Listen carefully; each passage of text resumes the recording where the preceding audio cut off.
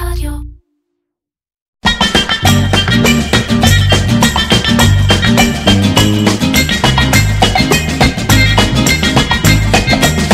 איר קצ'ר, קריאיטיב פודקאסט עם מירן פחמן.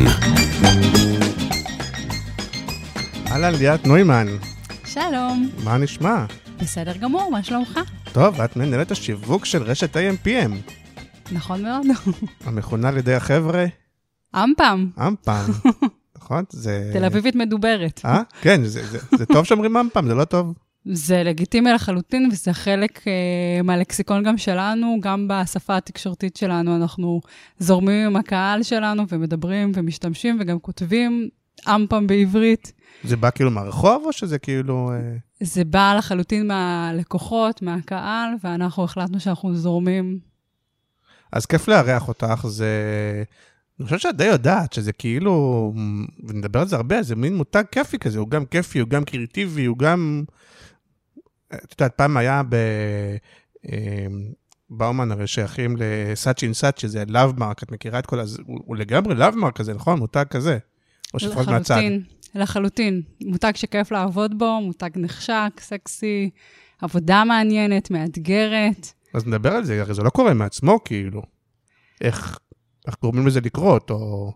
תכף נדבר על זה, את באת כאילו באיזשהו שלב, לא רק מההתחלה, אבל כאילו גם להגביר וגם לשמר וכל הדברים האלה, נכון? לחלוטין. אז אנחנו נדבר על זה, ועל הקשר של קריאטיב, כי גם אתם מותג קריאטיבי, ואת בטוח תסכימי שיש קשר בין זה שהמותג קריאטיבי לבין איך שהוא נתפס. קשר ישיר, וזה חלק, זה מכוון, זאת אומרת, זה משהו שאנחנו מבנים אותו ובונים אותו, וזה מה שתורם גם לאורך חיי המותג והרשת. אז נדבר על זה הרבה, אבל ברכות, יש חסות חדשה לפודקאסט. מברוק. רשת טארגט ספיריט, מכירה אותם? מכירה.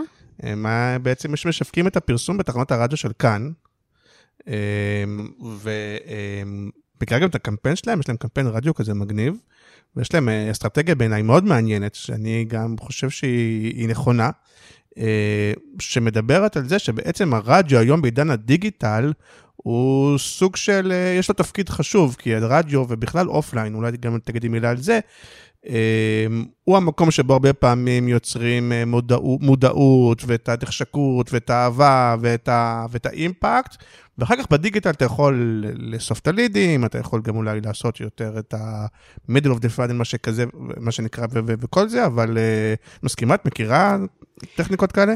אני חושבת שזו טכניקה שגם אנחנו משתמשים בה היום, זאת אומרת, קודם כל, AMPM נמצאת איפה שהקהל נמצא. כן. אם מחר הקהל נמצא בפודקאסט, אז אנחנו בפודקאסט. כן. אם בטיקטוק, whatever, כן?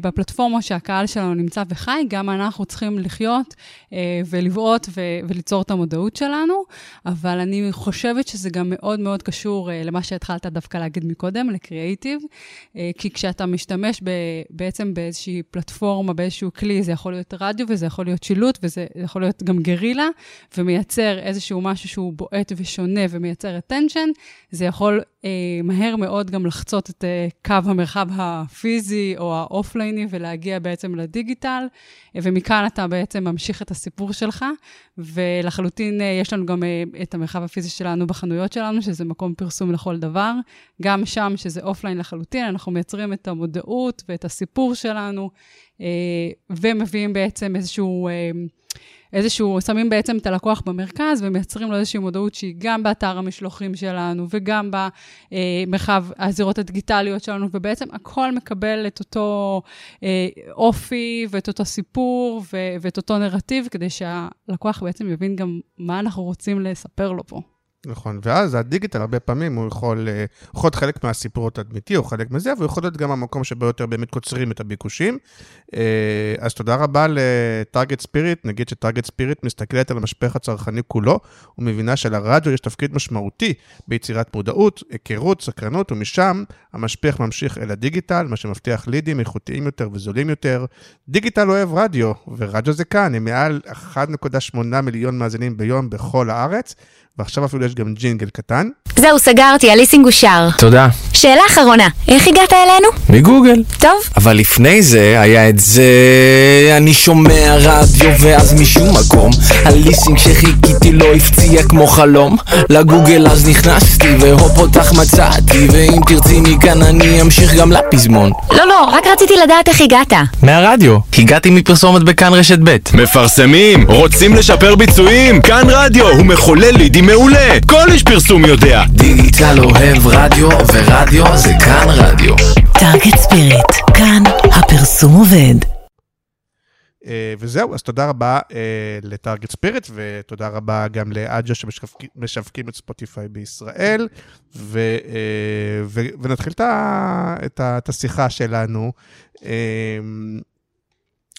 בוא נתחיל בהתחלה, בוא נדבר רגע על המותג. א', עד כמה זמן נמצאת שם, באמפם?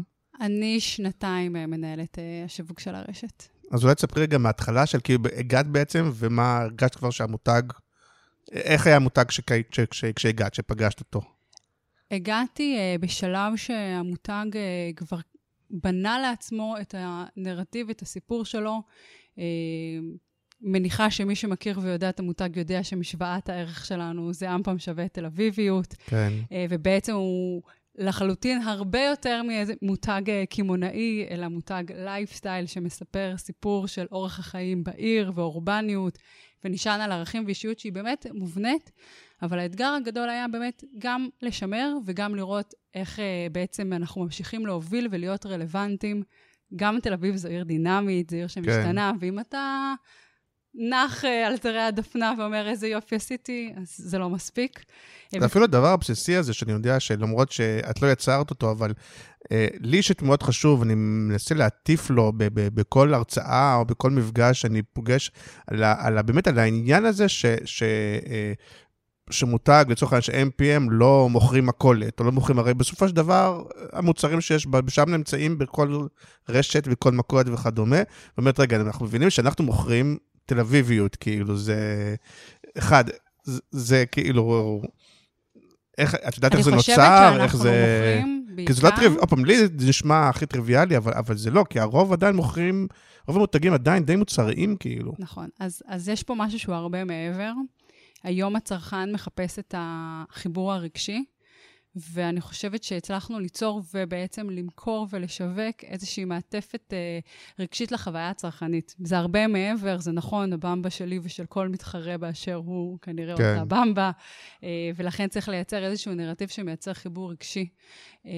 וזה הרבה מעבר למוצר, ובנוסף, כן, אנחנו נשנים גם על ערכים שהם פונקציונליים, זה מה שמייצר היום נאמנות, תן לי את הפונקציונלית או נוחות, תן לי את המועדון שייתן לי את ההטבות שלי, בעצם את שירות המשלוחים שיגיע אליי כמה שיותר מהר, תן לי את התחושה שאני לא צריך לתכנן מראש, ואני בדרך מהעבודה מתקשר לחברים או הביתה ואומר, יאללה, מה מכינים היום לארוחת ערב, אני עובר באמפם ומביא את המאנץ' ללילה, ובעצם הצלחנו לייצר איזשהו חיבור שאתה אומר, אוקיי, זה כמו חבר שלי בעצם, אני רוצה להיות חלק, אני מרגיש שייך.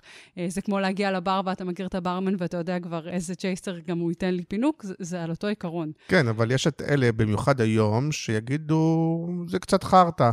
בסופו של דבר, הרשת המרקולים הזאת, היא לא חברה שלי, היא לא ברמן, היא חנות שיש בה במבה, ואני אקנה איפה שקרוב ואיפה שזול, ומה אתם מוכרים לי סיפורים. בטח היום, בעידן של השקיפות, בעידן של האותנטיות, את מכירה כאלה שאומרים, מה, עזוב אותי מסיפורי מותג. האמת של הרוב, אם תקשיב לקהל שלנו, ותשאל אותו מה בעיניך תל אביבי, ומה בעיניך עונה לך על הצרכים, אז כולם יגידו, אמפם, וזה עולה כמעט בכל, גם מחקר וגם פוסט אפילו שכותבים בכל קבוצות תל אביב באשר הן, אז אני לא חושבת שאין פה משהו אותנטי, להפך המותג מאוד אותנטי, הוא הרבה פעמים אומר את מה שאחרים לא יגידו או יעשו, ודואג להיות בועט ולהזיז ככה את הרגש, וככה אפילו לפעמים אנחנו יודעים שהוא מזיז אותך בכיסא באי נוחות, וזה חלק ממישהו וזה לא מתייפייף. כן, כי זה חלק מהשאלה אותי מאוד מעניינת, כי כאילו פעם שווה תל אביביות, אבל כאילו יש מלא סוגים של תל אביביות. האם זה שווה תל אביביות של כזה מרכז דרום תל אביב, האם זה תל אביביות היפסטרית, האם זה תל אביביות, את מבינת כבש? כי גם תל אביב זה נורא נורא, את יודעת, מגוון. נכון, בתל אביב יש המון קבוצות, סגמנטים של אנשים, וזה יכול להיות בין טבעונים ולהט"ב וסטודנטים ורווקים, ואנחנו דואגים... שזה בערך מה שאתם, נכון? כאילו... אנחנו מקבלים את כל מישהו, איכשהו, אנחנו הכל מהכל, אין לנו הצמדות למגדר, לאמונה, לכל אחד שזה... כן, אבל אתם כאילו תל אביבי בסטריאוטיפ התל אביבי. אני לא חושבת שזה סטריאוטיפ, אני חושבת שזו המציאות. בעצם אנחנו מורכבים מהמון המון סוגי אנשים, וכולם פה יכולים לעשות מה שבא להם בחופש ובצורה מאוד ליברלית, ואנחנו לוקחים את כל זה ומחבקים את זה באהבה גדולה. נכון, אני אומר, אבל יש משהו בזה, כמו שאתה אומרת, שלדעתי, תגידי אם זה מכוון, שזה תל אביבי שהוא באמת יותר רווק, יותר צעיר, יותר היפסטר, ליברלי, גיי פרנדלי. גם, ועם זאת... אנחנו מבינים שיש פה גם משפחות. אני בעצמי גרה בעיר המון המון שנים, וגם לי יש פה, אני מגדלת פה ילדה, ויש פה המון משפחות שנשארות בעיר. אנחנו מבינים שזה גם קהל שצריך לדבר איתו. כן. ויש דרך, ויש גם פורמטים שיותר נוחים לקהל הזה, לדוגמה במשלוחים שלא צריך לצאת מהבית, ולפעמים ילדים זה באמת יותר מורכב. ויש לנו גם סניפים באפקה, שזה משפחות שכונתיות גם קצת יותר של מבוגרים, וגם שם אנחנו עושים את ההתאמות שלנו. הסיפור שלנו בתקשורת השיווקית הוא באמת פונה לקהל יותר צעיר, אבל גם מענה פונקציונלי וגם התאמות מסוימות אנחנו תמיד עושים. גם יש משהו שהוא מאוד משתדל להיות תל אביבי, כאילו אותנטי, לפעמים אפילו טיפה יורד או מסתכל כזה בעין קצת עקומה על התל אביבי's wannabe, על הנכון או שלא, אבל מצד שני, רוב התל אביבים, בטח הצעירים, הם בעצמם מהגרים, כאילו, רובם לא נולדו בתל אביב, זה קטע כזה. אני חושבת שהרבה פעמים, גם אם אתה לא גר בתל אביב, אתה רוצה להרגיש שייך לתל אביב. זאת אומרת, התחושה הזאת שאני חלק מזה, ואני מגיעה לעיר ואני פתאום קצת מתנסה, וקצת מבין מה אני שווה, ומעז יותר, והמותג מתנהג גם ככה. אבל אמרת מקודם קצת לרדת, אז לרדת זה מאוד לא הכיוון, אנחנו הולכים... רק על טוב ורק על כיף ורק לייצר אפילו איזשהו אסקפיזם תל אביבי, נקרא לזה. אנחנו בכל דבר שאנחנו עושים בודקים באמת לא פעם ולא פעמיים שאנחנו חס וחלילה לא פוגעים באף אחד, כי זו ממש לא המטרה. אז זהו, שמצד אחד באמת אני חושב, וממש דוגמה בעיניי למותג אומר מה הוא מבינים, אתה שואל אנשים על טוב ולרע, הם יודעים להגיד מה זה AMPM, מי זה המותג ומה הוא, ותספר לנו באמת איך זה מתבצע ביום יום, איך שומרים על המותג הזה, כי מהצד אנחנו רואים הרבה מאוד פעילויות, מהלכים, הרבה מאוד מהם הם לא מבוססות מדיה נקרא לזה, כל מיני גרילה, קומנדו, קטעים כאלה ואחרים ברשת, אבל איך זה מנוהל, כאילו, אתה יודע, אתה מנהלת את זה הרי באיזו תוכנית קדימה.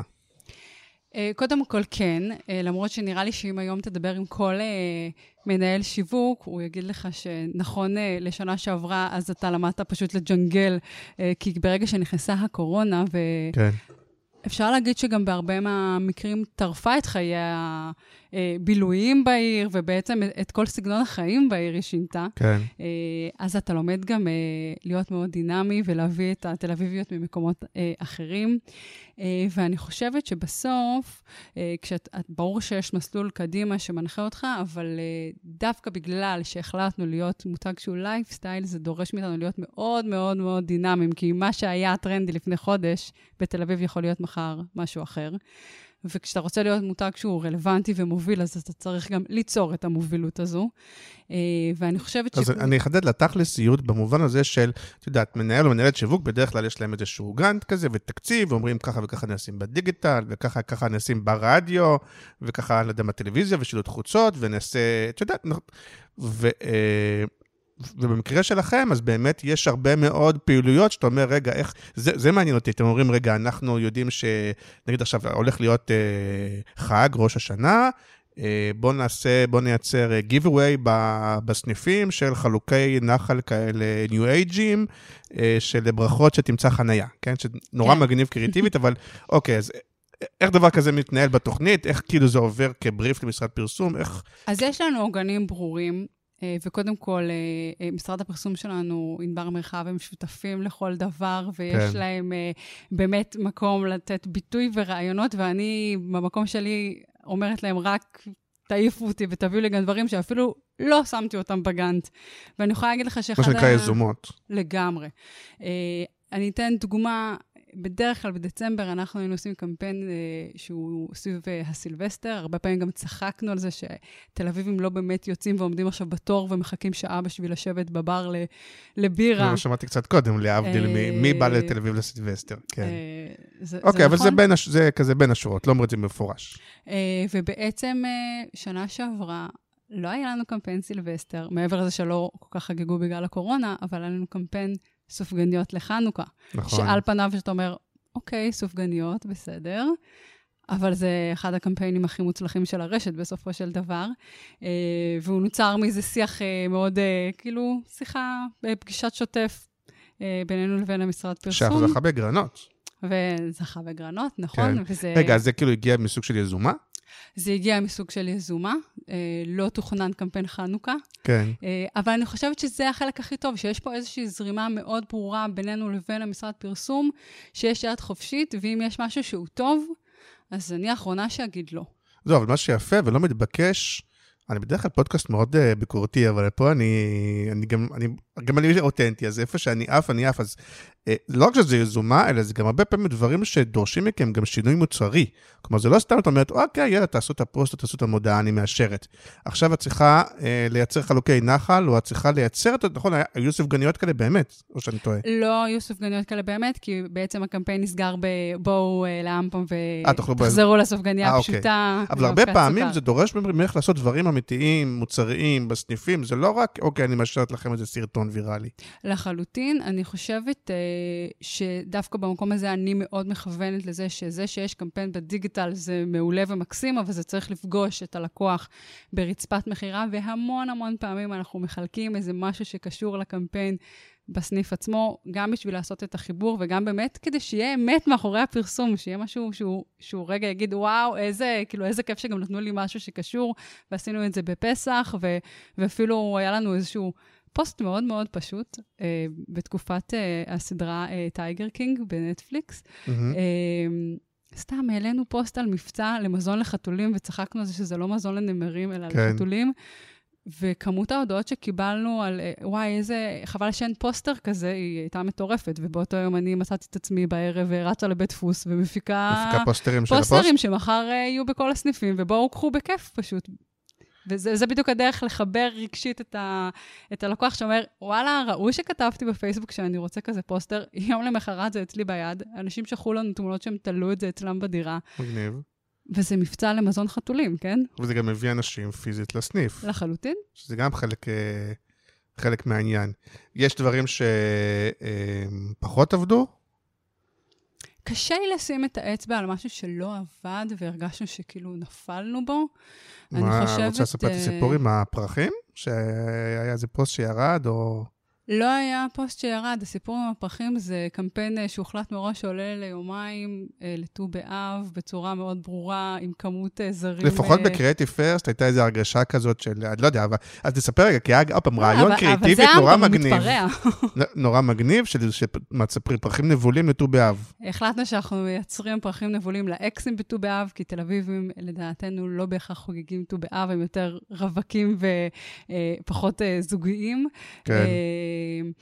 ולכן החלטנו לייצר פשוט זרים נבולים, שבאמת היו קיימים כאלה, זאת אומרת, בכל סניף הוצב דלים, זרים נבולים, ומעין כרטיס ברכה במרכאות לאקס, ואיזשהו סרט ככה שעשוי כביכול נורא נורא יפה, ועם תמונות תקריב כזה של זרים נבולים. כן, שוב, נורא קריאטיבי, נורא מגניב, גם סרט, גם בסניף, גם ב... אבל מה, כאילו, ואז היה את הרגשה כאילו הלכת למצוא צעד רחוק מדי, כי פתאום זה ירד. לא, תוכנן מראש יומיים בצורה מאוד ברורה לבעוט. הפוסטים הוסרו מהפייסבוק. בצורה מאוד מכוונת. זה היה מעין קמפיין פופ-אפ נקרא לו, שתוכנן ליומיים, עלה, ירד, עשה מדהים ברמת התוצאות. אבל כשאתה רוצה כאילו להיות מאוד קריאטיבי, ולתת יד חופשית למשרד והכל, אז כאילו, ושוב, אני אף על זה, כי אני איזה, אבל זה אומר שהרבה פעמים אתה הולך על הגבול, על הקו, ועד לפעמים אתה לפעמים עובר אותו, או לפעמים, כאילו, זה חלק מעניין, או בטח בעידן כזה שבו יש מלא תגובות, יכול להיות, ועוד בטלוויביות, תכף נדבר על זה בכלל, אתה יודעת, כל ה-PC וההצטדקות וכל הדברים האלה, ואתם הולכים על הקו הרבה פעמים, כי זה מה שמגניב, אז לא עוברים לפעמים את הקו? אני לא מרגישה שעברנו את הקו, אנחנו נורא נורא משתדלים, שוב, לא לפגוע ולא להעליב באף אחד, באמת לבוא ולעשות טוב, וגם גם בדיחה צריכה להיות טובה, ולראות שהיא אולי לא, בטעות לא פוגעת במישהו. אני יכולה להגיד לך שברמה האישית, לפני כל קמפיין שעולה, מבחינתי המבחן הוא האם מתהפכת לי הבטן או לא. דווקא במובן הטוב של המילה. הנה, נגיד, ספרי, שבוע הגאווה עכשיו היה עם אם לא מתהפכת לי הבטן, זה לא מספיק טוב. אני צריכה שתתהפך לי הבטן, אני צריכה להרגיש שאני... חבל שאת נשואה, אני פה נדלק עלייך, ליאת. לא, כי אני תמיד אומר, אני תמיד יש לי את ה... ואופה, בתוך איש קריאטיב זה יותר כאילו מתבקש, שכאילו אני מאוד אוהב רעיונות שאני הייתי מספר או מספר ללקוחות, והם קצת נעים בחוסר נוחות בכיסא. זה כאילו... זה אומר שמשהו פה, כן, שזה לא הדבר הרגיל. אבל נגיד, תספרי רגע... אבל זה מותג שהוא לא מתנצל, הוא בועט, הוא בא לעשות פה, להזיז את הרגש. החשש הכי גדול שלי הוא הפוך. אם תהיה אדישות, כן. מבחינתי לא עבד. לא עבד. וזה משהו שירשת גם, זה בא, מאיפה זה בא? זה בא מהבעלים, מהמנכ"ל, כי צריך להגיד, זה גם, כאילו, ירשת את זה, באמת זה המהות של המותג עוד מלפני. קודם כל זה ה-DNA של המותג לחלוטין. אני חושבת שגם ברשת יש הבנה כזו. לכל דבר יש גבולות, כן? גבול טעם הטוב הוא חשוב. אז כמובן שאנחנו שומרים על גבולות, אבל אנחנו משתדלים להיות אמיצים ולא מתאמצים, וכן לייצר, אני חושבת שזה מה שעושה את הקסם, שאנשים אומרים, וואי, איזה כיף שהם אמרו מה שאני גם רציתי להגיד. אז מה קורה יותר שאת אומרת לצורך העניין למשרד פרסום, נחמד, אבל זה לא, עוד לא זה, או הפוך, או וואו, כאילו, סופר מגניב, אבל אין מצב שאני מעבירה את זה, תורידו 10 גרם, מה יותר, כאילו?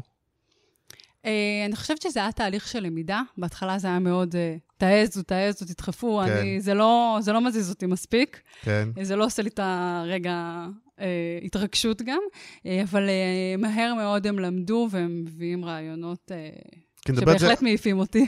לדבר על זה עוד מעט, גם הם ירשו בעצם משרד פרסום אחר מגרייט, שגם הם היו, הספקת לעבוד עם גרייט? כן, בטח. שגם הם היו מעולים, וגם, אז צריך להגיד פה, רגע, אבל רציתי שתספרי את הסיפור של שבוע הגאווה, כי זה גם היה משהו מעניין בעיניי.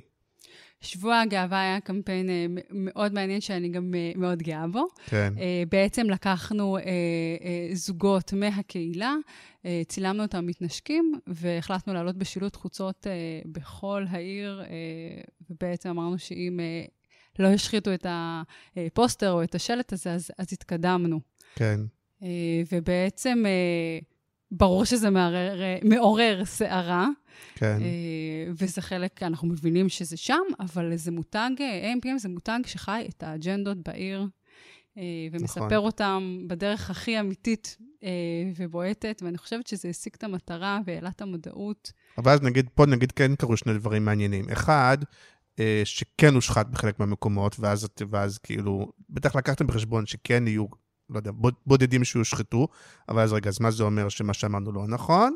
והדבר השני, שחלק מהביקורת אמרו, אוקיי, ברור, בלב תל אביב, בעיר הכי ליברלית בארץ, אולי לא ישחיתו, כי התקדמנו, אבל יש כל כך הרבה מקומות בארץ שעדיין אי אפשר לשים את השלט הזה בלי שזה יושחת. קודם כל, השלטים עלו איפה שהקהל שלנו נמצא. זאת אומרת, יכולתי גם לשים את השלט בירושלים, אבל אין לי שם שום סניף, וזה לא כל כך רלוונטי, פשוט גם לקהל שלי. בסוף אני לא רוצה לדבר עם מישהו שהוא לא רלוונטי. נכון. מאותה סיבה, יש פלטפורמות שאני לא עובדת בהן היום, כי פשוט הקהל שלי לא נמצא שם. אני חושבת שנכון לנו לעבוד יותר מדויק וחכם. אז השלטים נתלו איפה שזה רלוונטי. ואני כן אגיד, ואמרתי גם מקודם, אנחנו לא באנו לפגוע. אנחנו באנו להעביר מסר ולהתחבר לאג'נדות של העיר ולסגנון החיים בעיר, ואני לא חושבת שזה נכון לשים את זה בכל מקום, לא ממקום שהוא מתנצל, אלא במקום שזה פשוט לא רלוונטי בחלק מהמקומות. כן, אבל השאלה פעם, אם כאילו באמת התקדמנו, או התקדמנו בתוך העיר הכי ליברלית, אבל לא כל המדינה אולי התקדמה. גם בתל אביב לא כולם התקדמו, מסתבר. כי כן היו מקומות. נכון. אבל זה את עורר השיחה דיון. יצרתם. אבל אני רוצה לספר משהו דווקא יפה על זה. כן. שאחד הזוגות שצילמנו שם, ודווקא השלט שלו גם מושחת. אני באותו יום התקשרתי לאותו זוג, ורציתי לדבר איתם, להגיד להם שאנחנו מודעים ויודעים שהוא הושחת, ואנחנו גם הבנו שיש סיכוי שזה יקרה, וכמובן גם זה טופל, כי אנחנו לא מעוניינים להשאיר שום דבר שיראה לא לעניין, ובטח גם לא להעליב את הזוג שהצטלם ולקח חלק בקמפיין.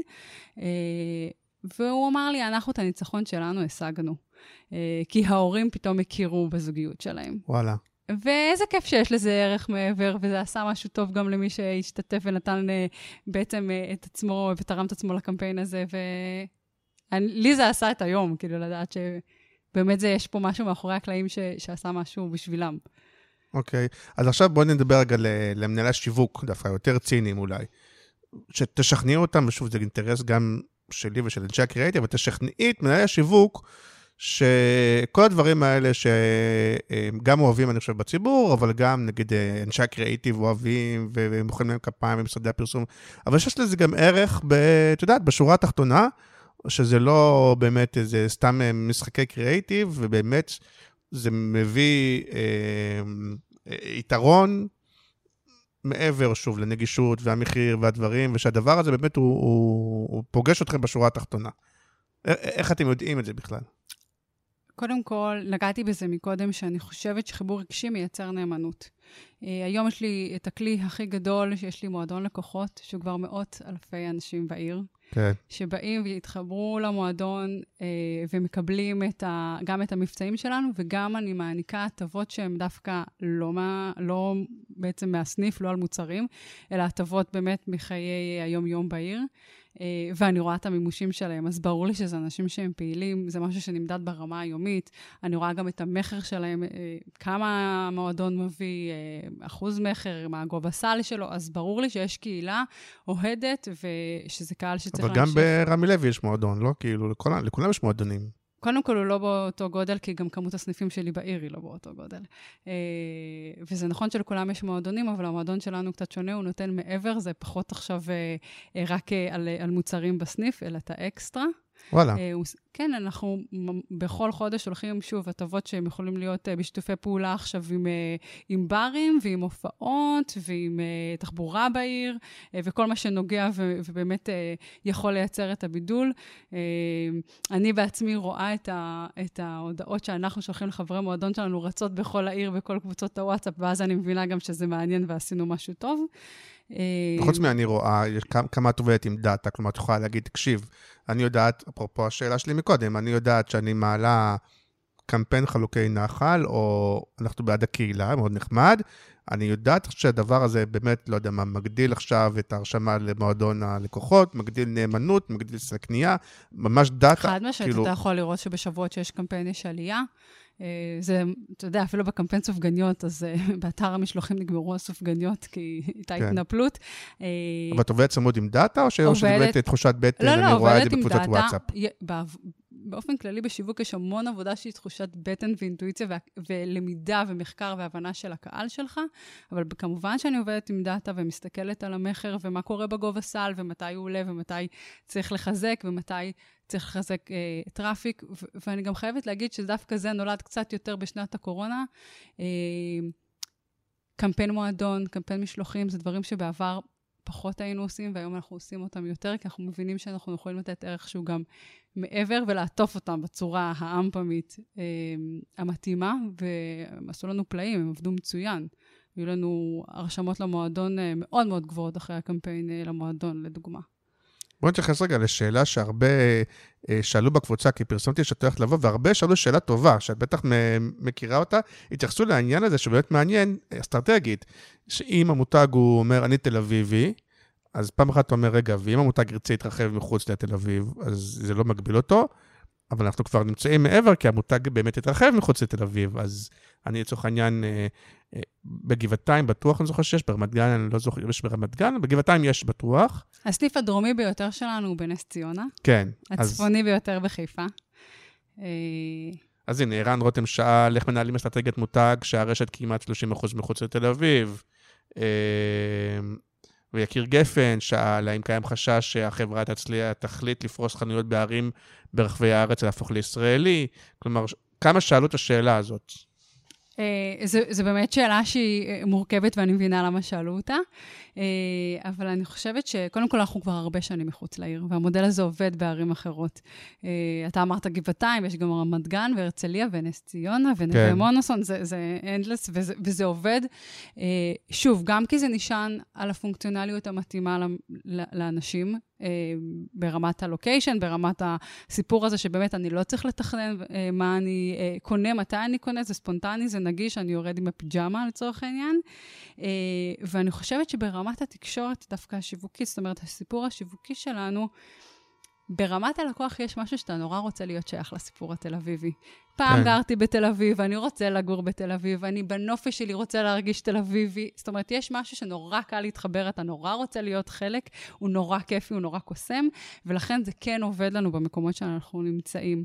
אני כן אגיד שאנחנו עושים התאמות, אבל ההתאמות יכולות להיות גם בתוך תל אביב, כי יש לי גם סניף באפקה, שזה אוכלוסייה שהיא יכולה להיות יותר משפחתית, ואולי אפילו בחלק מהמקרים יותר מבוגרת, וגם שם, במרחב הפיזי, ברצפת המחירה, אני עושה את ההתאמות הנכונות, כי אני רוצה שמישהו ירגיש שאני רלוונטית אליו. וגם המסרים, אז באמת לאט לאט הופכים, ונגיד באמת העניין הזה של הקהילה הלהט"בית, וכאלה, זאת אומרת, אוקיי, זה לאו דווקא תל אביבי, תל אביבי, זה יכול להיות, עוד פעם, זה תל אביבי במוד, בווייב, אתה יכול... זה ליברליות לצורך העניין, או זה ציניות כזאת של דווקא, ולאט לאט כאילו שבמקום שזה יהיה מסרים שהם נורא באמת תל אביבים פיזית בעיר, הם יכולים להיות יותר ויותר כאלה דברים שהם תל אביבים בראש? זה כאילו זה משהו מנוהל, מושכל, או שזה... יש איזושהי הבנה כזו, היה לנו גם קמפיין בחירות נכון לכל המדינה, כן. אבל הבאנו את זה בין זווית שהיא דווקא תעורר אנשים לקום ולהצביע. אני קיבלתי פידבקים גם מניו יורק על הסניף הזה, על הקמפיין הזה. כן. ובמחשבה קדימה, אפרופו, אם נגיד האסטרטגיה של הרשת היא להתרחב עוד ועוד, אז יש איזושהי נקודה שאומרים, רגע, טוב, מתישהו, אנחנו לא נוכל להגיד יותר תל אביביות, כי אנחנו כבר מותג כל כך גדול, כל כך פרוס, שמצחיק שנגיד תל אביביות? אני חושבת שנכון להיום, אנחנו מבינים מה הזכות קיום שלנו במקומות אחרים, ויש לנו, מעבר לתל אביביות, יש את האורבניות ויש את הספונטניות. זאת אומרת, הערכים והאישיות של המותג כן יכולה לקבל ביטוי גם במקומות שהם לא תל אביב, במקום שנרגיש שזה לא יושב על המשבצת. כרגע זה לא קיים פשוט. ויש חשיבה אסטרטגית כזאת קדימה, או שזה מתגלגלים? יש חשיבה אסטרטגית ומתוכננת קדימה.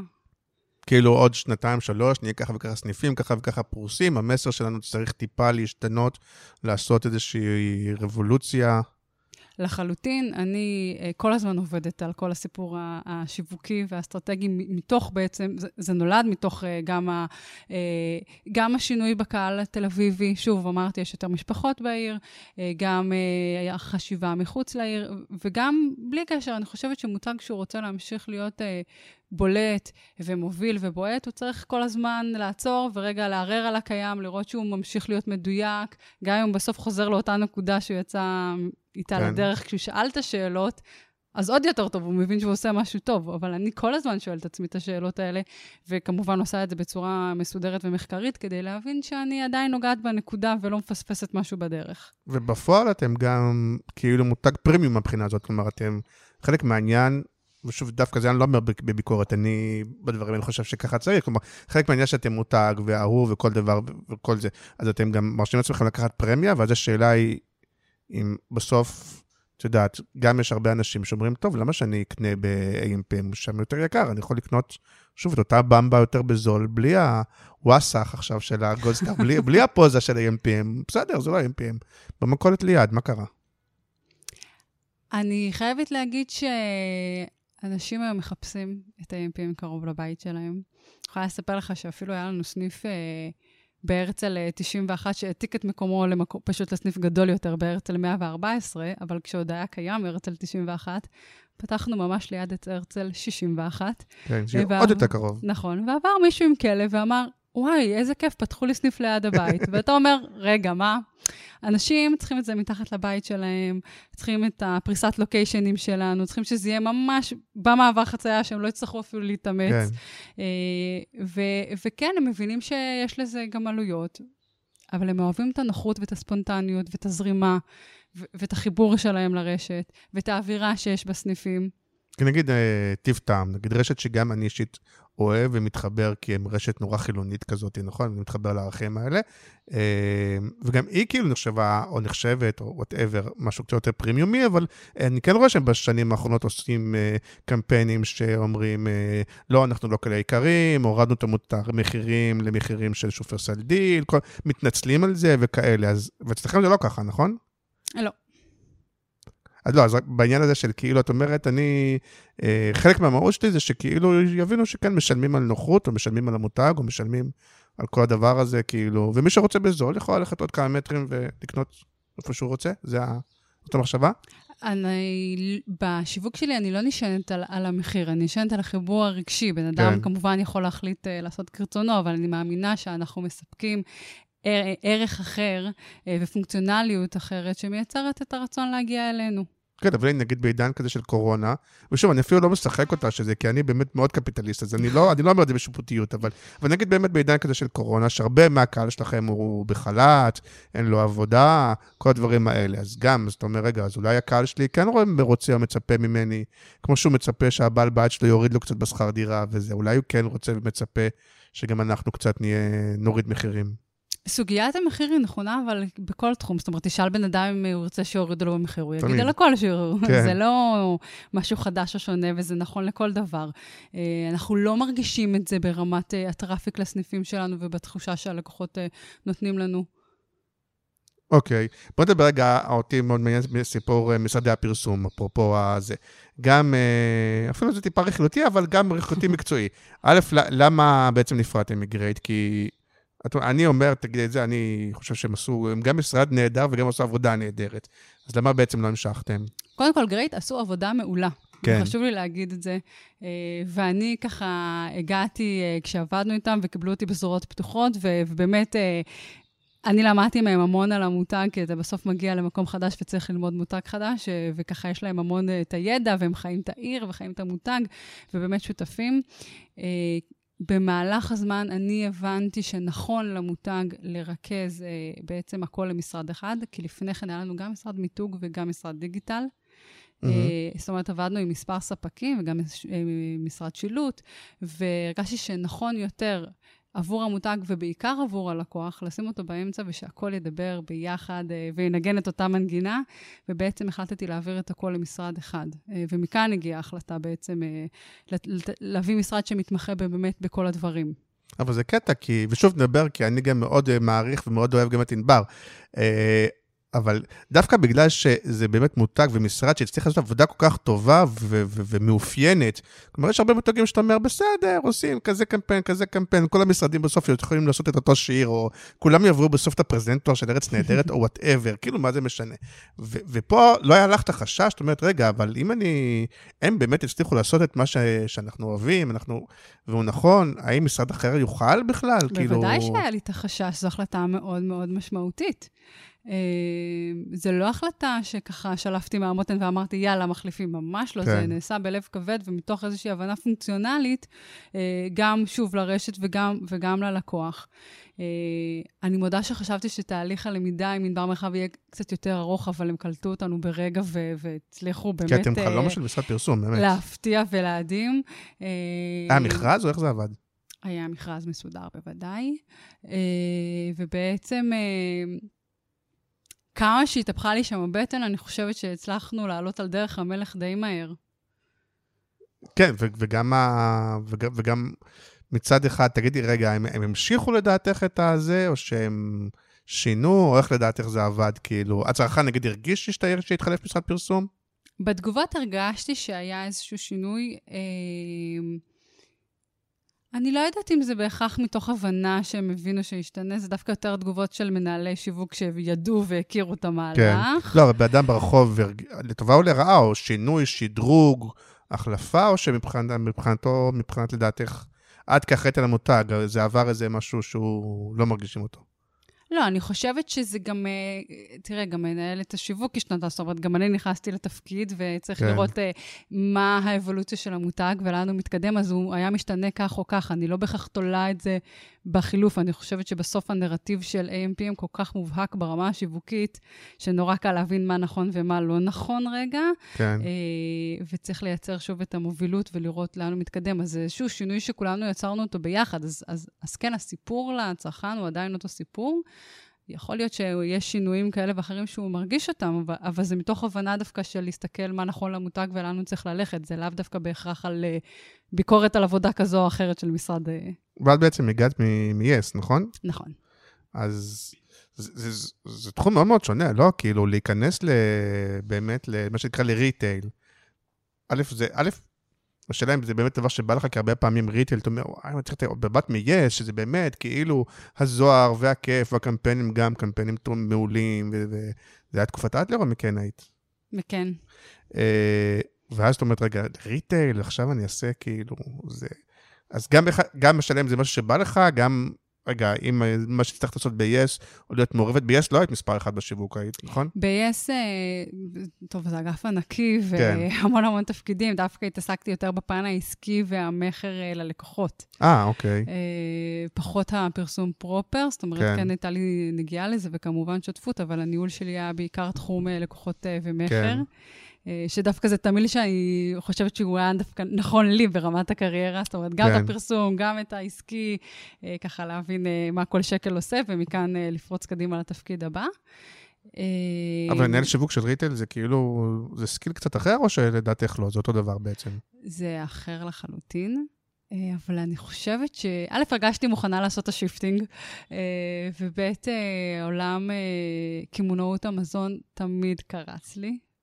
הרגיש לי עולם מעניין וסקסי, ויש מה ללמוד, ומוצרים, ורצפת מחירה, יש ללא רצפת מחירה, זה מוקדים, זה טיפה שונה. באמת, זה סקסי, לרוב, עוד פעם, אני חושב ש-AMPים, נגיד, עושים את זה בצורה, אבל לרוב זה לא כזה סקסי, נגיד, אני זוכר במשרדי פרסום, בעבר שעבדתי, אז נגיד עבדתי במשרד שעשה בזמנו קופ, אני חושב שגם הייתי במשרד של שופרסל, אז תמיד זה היה מין עונש כזה, נגיד הצוותים, את יודעת, זה היה כאילו מי עושה את ה... אני מקווה שלא אומרים את זה עלינו. לא, כי זה היה אינסרטים, את מתכוון? כי לרוב זה אינסרטים, אני אהיה בוטה ואגיד מודעה של עוף קפוא בשקל, מה שנקרא. ג'אמפרים, כן. אז לרוב זה לא... ולדעתי, שוב, אני לא מתבייש להגיד, לדעתי, נגיד, תקציב של AMPM, רבים במשרד מי יעשה AMPM. לחלוטין. וגם פה זה עניין של קצת, כאילו, ניהול קריירה שלי, הבנה של, אוקיי, בסדר, נורא מעניין אותי כימונאות מזון, תלוי איפה ולאן וכמה. ואני יכולה להגיד לך שביום שהתפרסמה המודעה, אני אמרתי, זה שלי. ובטח לא היחידה. נכון. אבל הנה אני פה. הייתה תחרות. ובאמת תגידי מילה רגע על הנושא הזה של לא רועדות לך ביצים, באמת מהאווירה, בדיוק עכשיו קראתי שאלעזר שטרן עוזב את לא מתמודד על התפקיד. לא, אפרופו, שאתה מותג אמיץ ומביע דעות, שבאמת יכול להיות בגלל משהו אמיתי, או בגלל פליטת פה, או בגלל אי-הבנה, או בגלל שטות, או בגלל לא יודע מה, פתאום יתהפך עליכם פעם אחת ויגידו מה, איך הם אומרים דבר כזה, או עושים דבר כזה, ויהיה לכם איזה עליהום, במיוחד שאתם כן נוגעים בנקודות רגישות? עוד לא נתקלתי בדבר כזה, ואני גם מקווה לא להתקל, כי באמת הדברים נעשים בצורה מושכלת, אבל אני מבינה שלכל מותג יכולים להיות את המשברים שלו, ואסור לזלזל, בטח לא בעידן היום של רשתות חברתיות, ולכן אפילו גם כשאנחנו מקבלים פניות בשירות הלקוחות, אנחנו מנסים לעשות מהם לימונדה, ומי שיעיר לנו על זה שהוא קנה בורקס ולא היה לו כל כך טעים, אז באותו ערב אנחנו מגיעים אליו עם ארגז בורקסים ומכתב כאילו מצחיק בטירוף, וזהו, וסגרנו את הפינה, הוא העלה את הפוסט של איך הקשיבו לי, וזה פנייה, אבל המאמץ הזה שווה את זה. אני יכולה להגיד לך שאני בעצמי עוברת על פניות לקוחות כמעט כל יום כזה, אתה יודע, לראות מה אומרים עלינו, מה הבעיות, מה קורה, מקשיבה, כי הדברים האלה הם נפיצים, ואני מבינה את זה, ואני חושבת שצריך להיות עם האצבע על הדופק. לא, אני אגדל לכם קמפיין עם איזה סרט שקצת עושה טייק-אוף על ההפגנות בבלפור, אבל שוב, אתה יכול, לדבר על להט"בים, על נשים, על טבעונים, על... נורא קל, או ליפול לבור שאתה אפילו לא יודע שאתה נופל לבור לפעמים. אני חושבת שאנחנו לוקחים את זה בחשבון, וגם בתרחישים שלנו ובניהול הסיכונים שלנו, מסתכלים על הדברים האלה, על מה קורה אם ואם יגיבו ככה, זאת אומרת, זה משהו שאנחנו עושים אותו מראש ומבינים, גם בקבלת ההחלטה האם לצאת לדרך, וגם בהבנה של מה עושים אם קורה משהו, זאת אומרת, לכל הדברים האלה יש תרחישים ותגובות בצורה מאוד מאורגנת. ושוב, המטרה היא כמובן לא לפגוע באף אחד, ולא ליצור משהו שחוצה גבולות ברמה שהיא לא נכונה לאף אחד. לא קרה לכם איזה אירוע שהצלחתם לחבות מהר לפני אבל כאילו... לא, אני גם חושבת שהרבה שוב, פעמים... נגיד אלעזר שטרן, לא שאני... אבל אני לא חושב שכשהוא דיבר ברדיו, את יודעת, מכירה את כל הסיפור.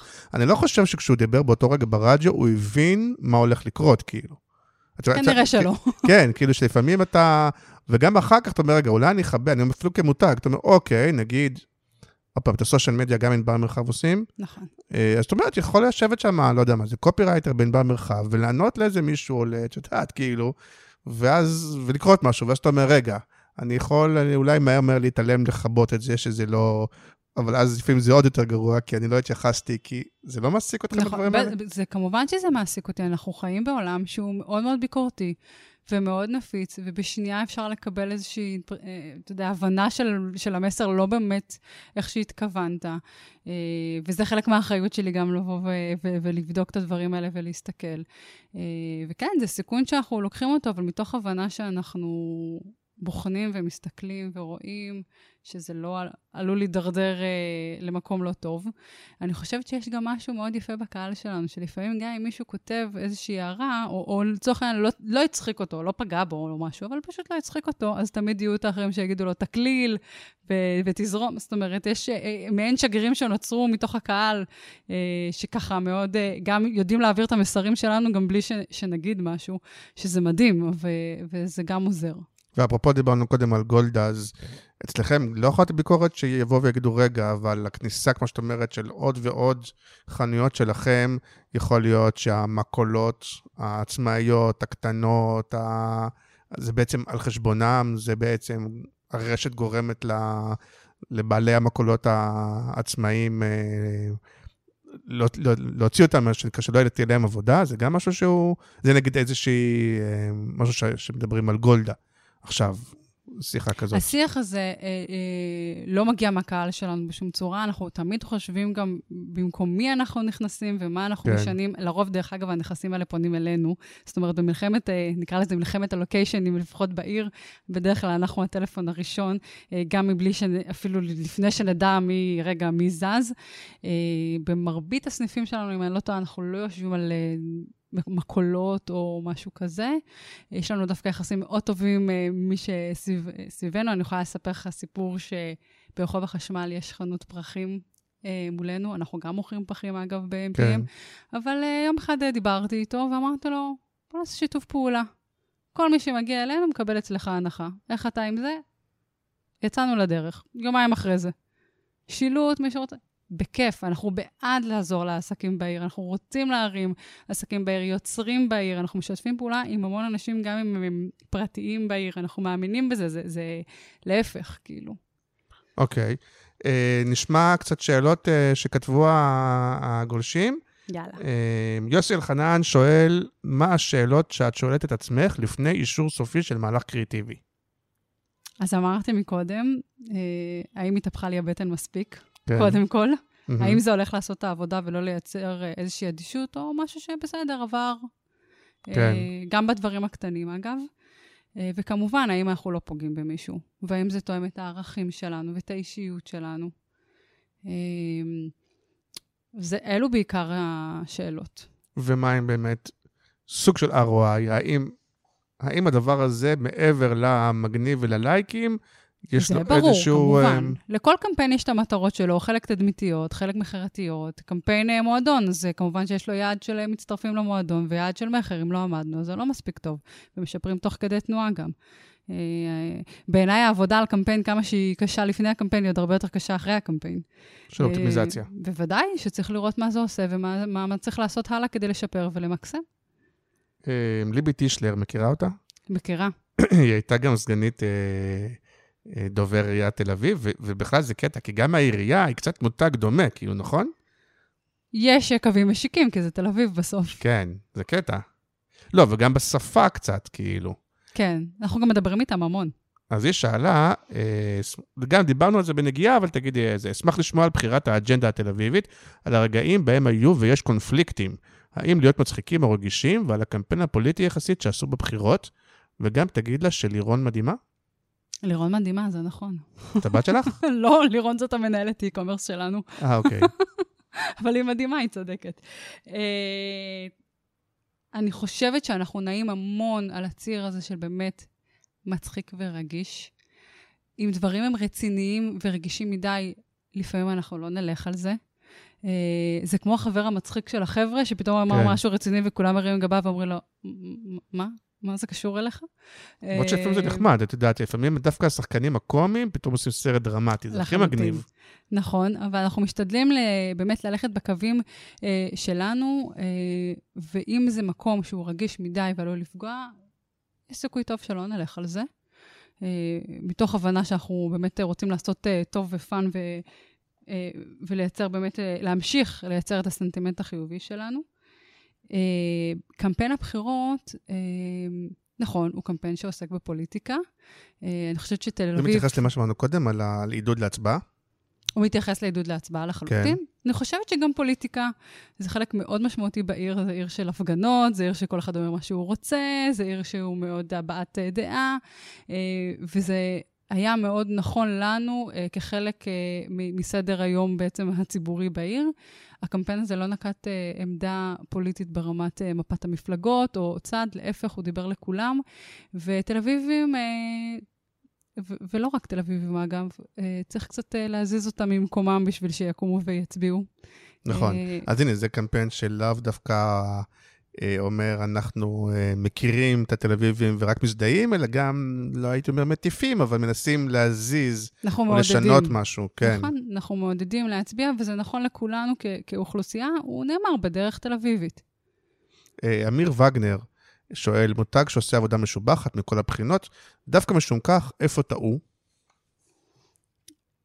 הוא כבר רוצה נקודת הנחה שטעו.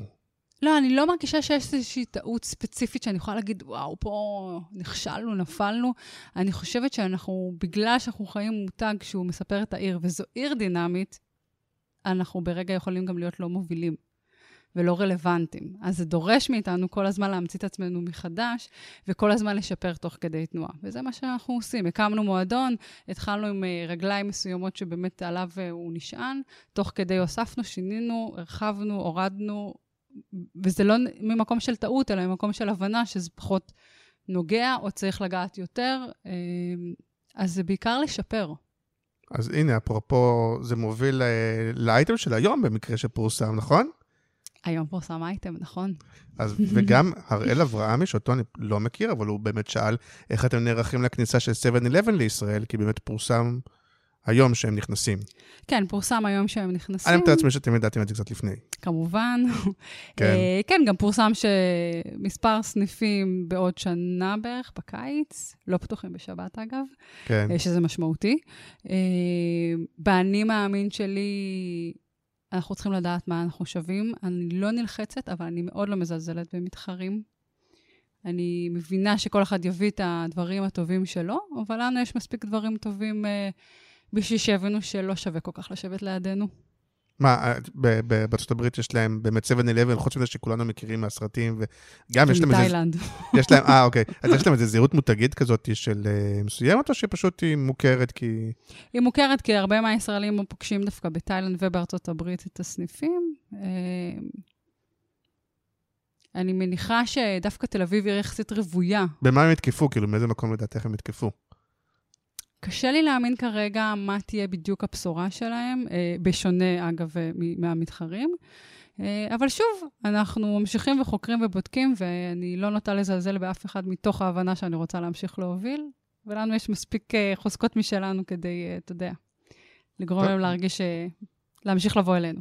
בחור בשם בן בלונג, אני מקווה שאני אומר את השם שלו נכון, שאל על הפער בין המיתוג המגניב לבין חוויית הקנייה, כשבונים את הקמפיינים יש לזה איזושהי התייחסות, שוב שאולי הוא יש פה איזו הנחת מוצא שהחוויית הקנייה לא דומה למיתוג המגניב, אני לא... אנחנו עובדים... דווקא שותף לזה, אבל אני מודה כן. שהפעם, בגלל שאני לא תל אביבי, אז אני... אנחנו עובדים על חוויית הקנייה כל הזמן, רגע מעבר רגע לחיבור לקמפיינים, זאת אומרת, השנה החלטנו לשנות את כל מיתוג בתוך הסניפים עצמם, יצרנו מעין קופסאות מוארות כאלה של מוצרי מזון, בשביל לייצר אווירה שהיא חצי מסיבתית, צעירה, מייצרת אווירה אפילו קצת יותר לילית כזו, ובאמת דינמית וצעירה. אנחנו מייצרים, כל קמפיין שלנו כמעט פוגש את השטח, בין אם זה במיתוג עצמו שתואם את הקמפיין שעולה בדיגיטל, בין אם זה חלוקה של משהו בשטח שקשור לקמפיין בשביל לחבר.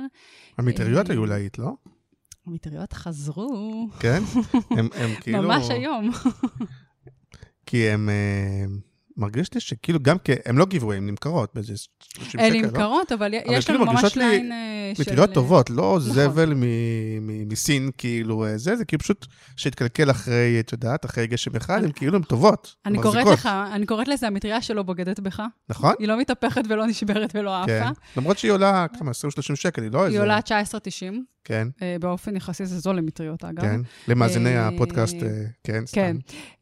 לא, אבל באמת אנחנו מייצרים איזשהו ליין של מרצ'נדייז של AMPM, שקודם כל נורא כיף לראות שאנחנו כאילו עוברים את מחסום, נקרא לו סוויצ'רט או הכובע עם הלוגו, והמטרה היא בעצם להביא מוצרים שהם באמת פונקציונליים לתל אביבים, איכותיים ובמחיר לא יקר. דוגמה נוספת לזה, קופסת הצלה, שזה קופסת פלסטיק לאוכל שאתה מביא מאמא, שהיא קופסה מאוד איכותית, במחיר שקל 90, אם אני לא טועה. מאוד מאוד זול ונגיש.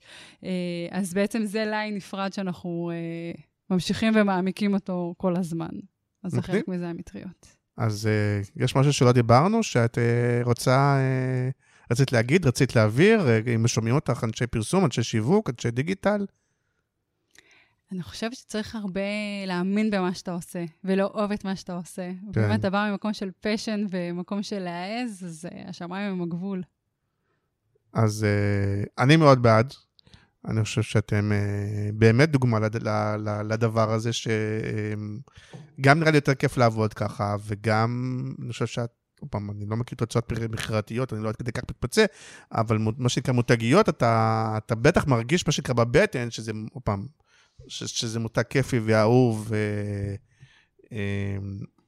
אז אומר, ואם כבר אתה עובד בשיווק ובפרסום, אז כמה מהיום שלך הוא כאילו, הוא כזה, בלעבוד בכיף וזה, או שכמה מהיום זה עבודות כאלה שיווק שבאמת של דאטה ורצפת מחירה וספקים ועניינים, או שכאילו... גם וגם לחלוטין, השיווק של AMPM הוא לא הרבה אנשים. כן. אפילו מעט מאוד. אבל זה כל הכיף שיש לך נגיעה בהכל. ובעצם... החל ממה קורה בסניפים, בשטח, בדברים הפשוטים וחסר לי מטריות, לדוגמה, ועד רגע, עכשיו בוא נבנה אסטרטגיה וחזון, ומה אנחנו עושים בשנה הבאה, ומה עושים מול המתחרים, ומה אנחנו מביאים, ואיך אנחנו ממשיכים לשמר את המקרר השני של התל אביבי אצלנו.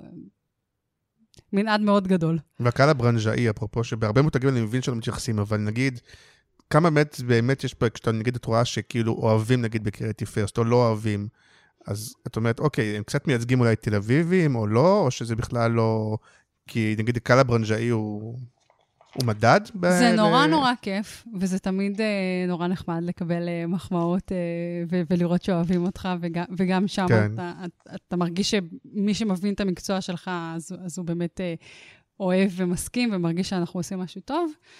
שורה התחתונה, באמת של החיים, הקהל שמגיע לרשת הוא הקהל החשוב, הוא זה שצריך לאהוב ולהצביע ברגליים. נכון, אבל את כאילו, פעם, זה מין באז כזה, כשאת רואה שעושים שייר, כשמדברים על זה, נכון, זה כאילו, והרבה מזה זה קהל, לאו דווקא ברנז'אי של פרסום, אבל ברנז'אי, לא יודע מה, כוכבי רשת, כאילו זה מין כזה, לא? זאת אומרת, אוקיי, את מרגישה כשקורה משהו. אני מרגישה שקורה משהו, אבל בראש ובראשונה חשוב לי לראות מה קורה אצלנו בפנים. בתוך הסניף, איך זה מתבטא בטראפיק? לא, גם וגם בלקוחות, איך הם מגיבים לקמפיין? או לא מגיבים. אז אנחנו בבעיה, זה לא קרה לי עדיין. זה לא קרה לי עדיין שלא הגיבו. אז יש רף גבוה, את אומרת כל הזמן. זה גם חלק מהבעיה, כי כשעושים דברים טובים, אז כל פעם זה מעלה את הרף, עכשיו את אומרת, טוב, אבל אפשר עכשיו לעשות כזה 80, אחרי שקודם 190. לחלוטין. אבל זה האתגר הכי כיפי בתפקיד הזה. מה הדבר הגדול הבא? נכון. אבל אם זה לא כזה, אז תמיד אפשר להאשים את משרד הפרסום. האם את רוצה באופן אישי לפנות לבן סבר ולהגיד לו שיבוא להתארח כבר בפודקאסט? בן סבר, נא להגיע להתארח בפודקאסט, מחכים לך פה. כמו בסופר, כן. בוא למחלקת הקפואים. מחכים לך פה ואוהבים אותך. תודה רבה, ליאת. תודה רבה, היה כיף מאוד. יאללה, נתראה בשבוע הבא, ביי ביי. רדיו